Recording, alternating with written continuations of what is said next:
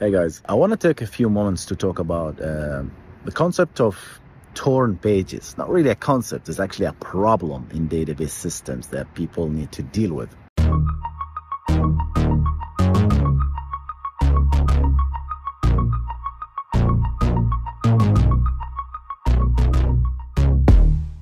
Welcome to the Backend Engineering Show with your host Hussein Nasser. This is the show where we discuss the art and the craft of building software and cover recent news on backend technologies. If you enjoy the show, make sure to subscribe to the YouTube channel and rate it on Spotify and Apple Podcast. With that said, let's get on the show.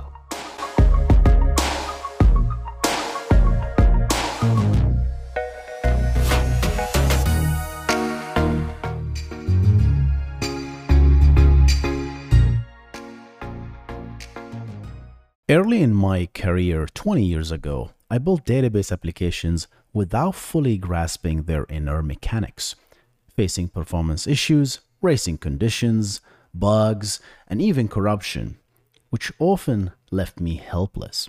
I finally resolved to truly understand the workings of database systems, ensuring I know every single query that my app sends and its execution in the database. I've condensed these core principles of database engineering into a course for my own younger self, grounded in my personal experiences rather than theories. If you're interested, head to databases.win for a discount coupon. That is databases with an S .win, W-I-N.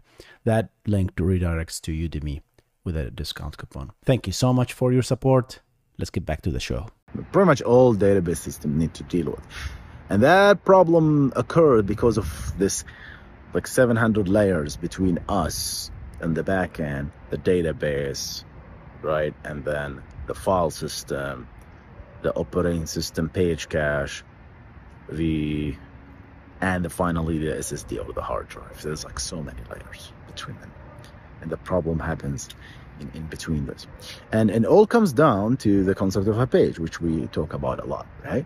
The databases only deals with pages for simplicity. It doesn't matter what you have, rows, columns, graphs, databases, vectors, whatever, documents, whatever you want, eventually end up as a page, with the content. And the page, the databases use fixed size pages. The page is nothing but an abstraction. You see, it's a collection of bytes. It has headers that tells you what's the content, what's in this page, the size, whatever, and then the content itself. And pages are often, almost always, fixed size for simplicity, right? So if I have, Postgres uses 8K pages, Mongo, I believe, uses 32, at least for the leaf nodes in WireTigered. And Anno uses 16. So you see there is different fixed size pages. And that applies for both indexes, actual tables, the whole 9 yards. Walls are slightly different, the wall entries. I'm not going to go into that. But that's what we have. We have a page, right? So the page has is a fixed size and has a headers and they have a content, right? So I say 8K. But you see, there is when the database tells the OS, hey, write this 8K on this file from this position, write 8 kilobyte, and this is the 8 kilobyte. You see, there's no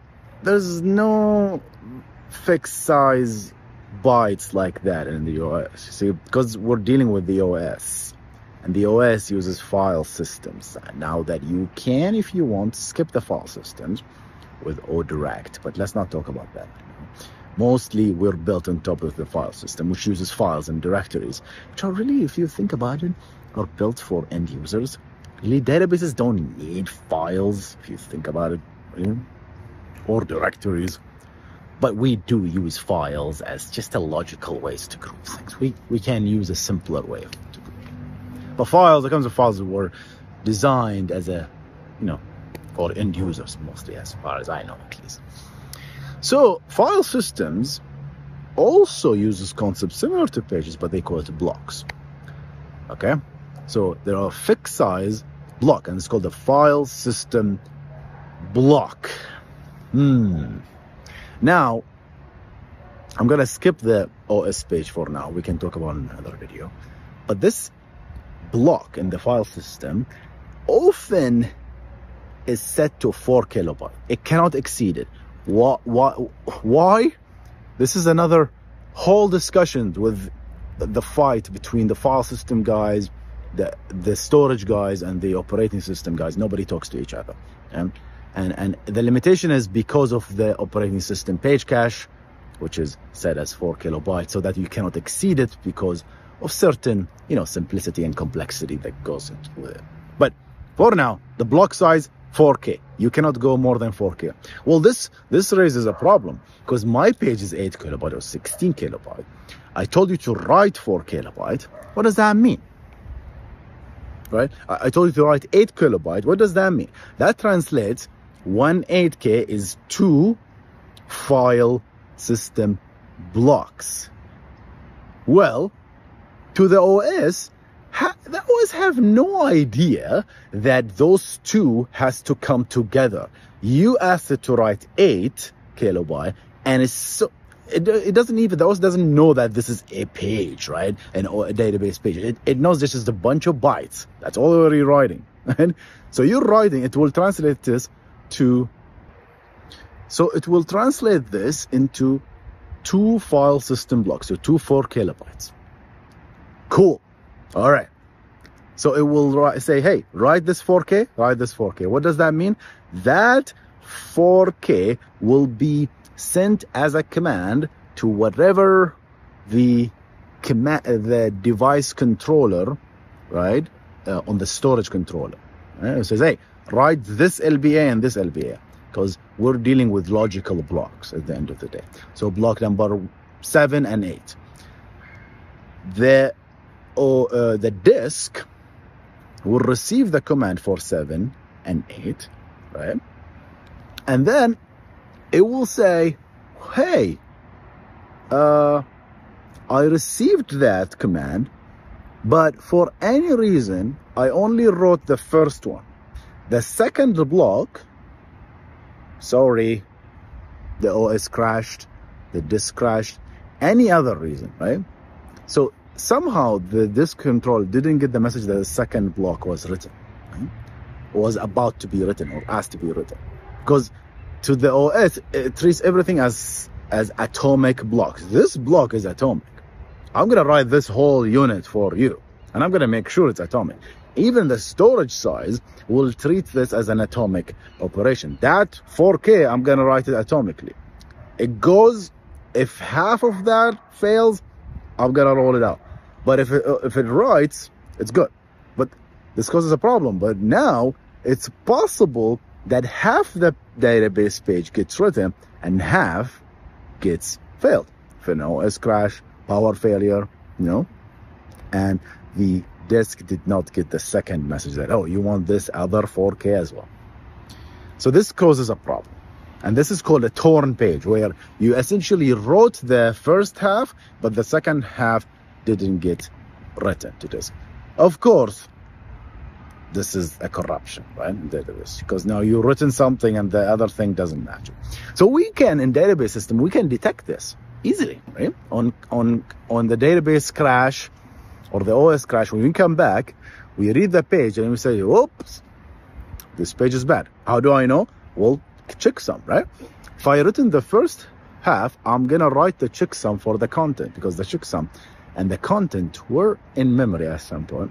And as we written it, we written the checksum, but when we read it and we do the checksum, it's like, oh, something's bad.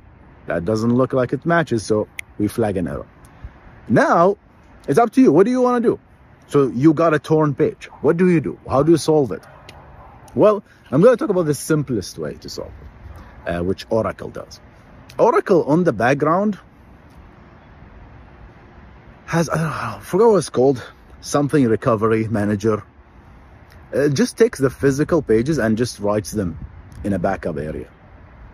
Just, it's asynchronous, it does that. Just backup. As you continue writing, if you have if I know if there is a page on this that is good, I'm going to read it and just flush it to somewhere else. back it up, back it up, back it up. So we'll start backing up all the pages, right? And of course, it will renew this and it will overwrite this. So yes, more work, but eventually if we detect a bad page on recovery, a torn page or a partial page as they call it, then we can recover from a good page. So that's one way to solve it. That's how Oracle does it. InnoDB, MySQL, solves it by doing double writes. So every time you write something, instead of writing directly to the OS, if we want to write a page, we never write to the OS directly. We write it in something called the double write buffer. Let's write it in this area first. And if it's successful, eventually save that in the double write buffer. It's another file on disk, and we can write to it, right? So now, if in case while writing to the OS, that page got torn, the OS crashed or anything, the restart will detect the page because of the checksum, and we know that every page eventually is gonna have a matching double write buffer page. So we look it up and we restore it from the double write buffer. So this is actually slower in MySQL if you think about it, because your write is actually doing multiple IOs, right? You're doing a write here and another write to the actual, shared buffer or eventually the OS, right? But MySQL team says, no. Actually, it's actually less, because you see, it's not random writes. See, double write buffer is, because it's a creation of our own, I can write it in sequence. And if it's sequential, it's a beautiful, fast IO, because disk live sequencer stuff. If you write, hey, I want to write this X number of LBAs, they love it. But if you tell it like, oh, write in this LBA and then write in there and write in there, you need to do issuing multiple commands, right? It comes down to the commands at the storage level. And that's the problem, see? So that's how MySQL solves it. You can disable that if you want. Like in testing environment, you don't care about integrity, just disable the double write buffer. One problem that I had understanding with the double write buffer, MySQL is like, wait a minute, you're writing twice. Well, you still have the same problem in the first case, right? Because you can get a torn page while writing to the double write buffer. I was like, what's the point? Then I thought, and of course nobody talks about this, right? Until I actually think it through. It's like, oh, yeah, of course. Let it be corrupted. That's fine. It's just the double write buffer. The original page still lives in the original InnoDB files, right? We wrote it to the double write, and when we crashed, hey, we just have a bad double write buffer. We're gonna discard it, and we can restore it from the wall. And we have the original copy in the original file. Remember, because we are writing twice. So if we fail the first time, fine. If we didn't fail, that means we have a good write in the double write. And the second one, we have essentially, we might fail in this writing to the OS files, the normal files, and then we might get a problem, okay? And then we can always restore to those. And finally, Postgres has something called the full page write. If you enable that, right after a good checkpoint, right, it will store the value in the wall, right? It stores the full copy of the page in the wall. So in case of a partial failure somewhere after that, we can always have a good copy of every page from the wall, from the write ahead log, which is impressive. I like that solution better, if you ask me, right? A little bit blows the wall, but yeah, the price to pay. So yeah, I love this topic, and I'm exploring this more and more, and I'm finding so much other stuff in my exploration and research. Like I just discovered something called the NAND page. Well, I know about the SSD NAND page before, but I didn't know that is actually different than what we deem the physical sector size, which is also different from the logical sector size, which is the LBA. Okay? So those storage guys are doing their own thing in order to save on the DRAM in the storage by making the pages higher, just for the FTL, the flash translation layer. So they have less entries, they make the pages bigger, but it also causes other problems that I'm reading about right now. Yeah, that's about it, guys. I wanted to talk about that. See you in the next one.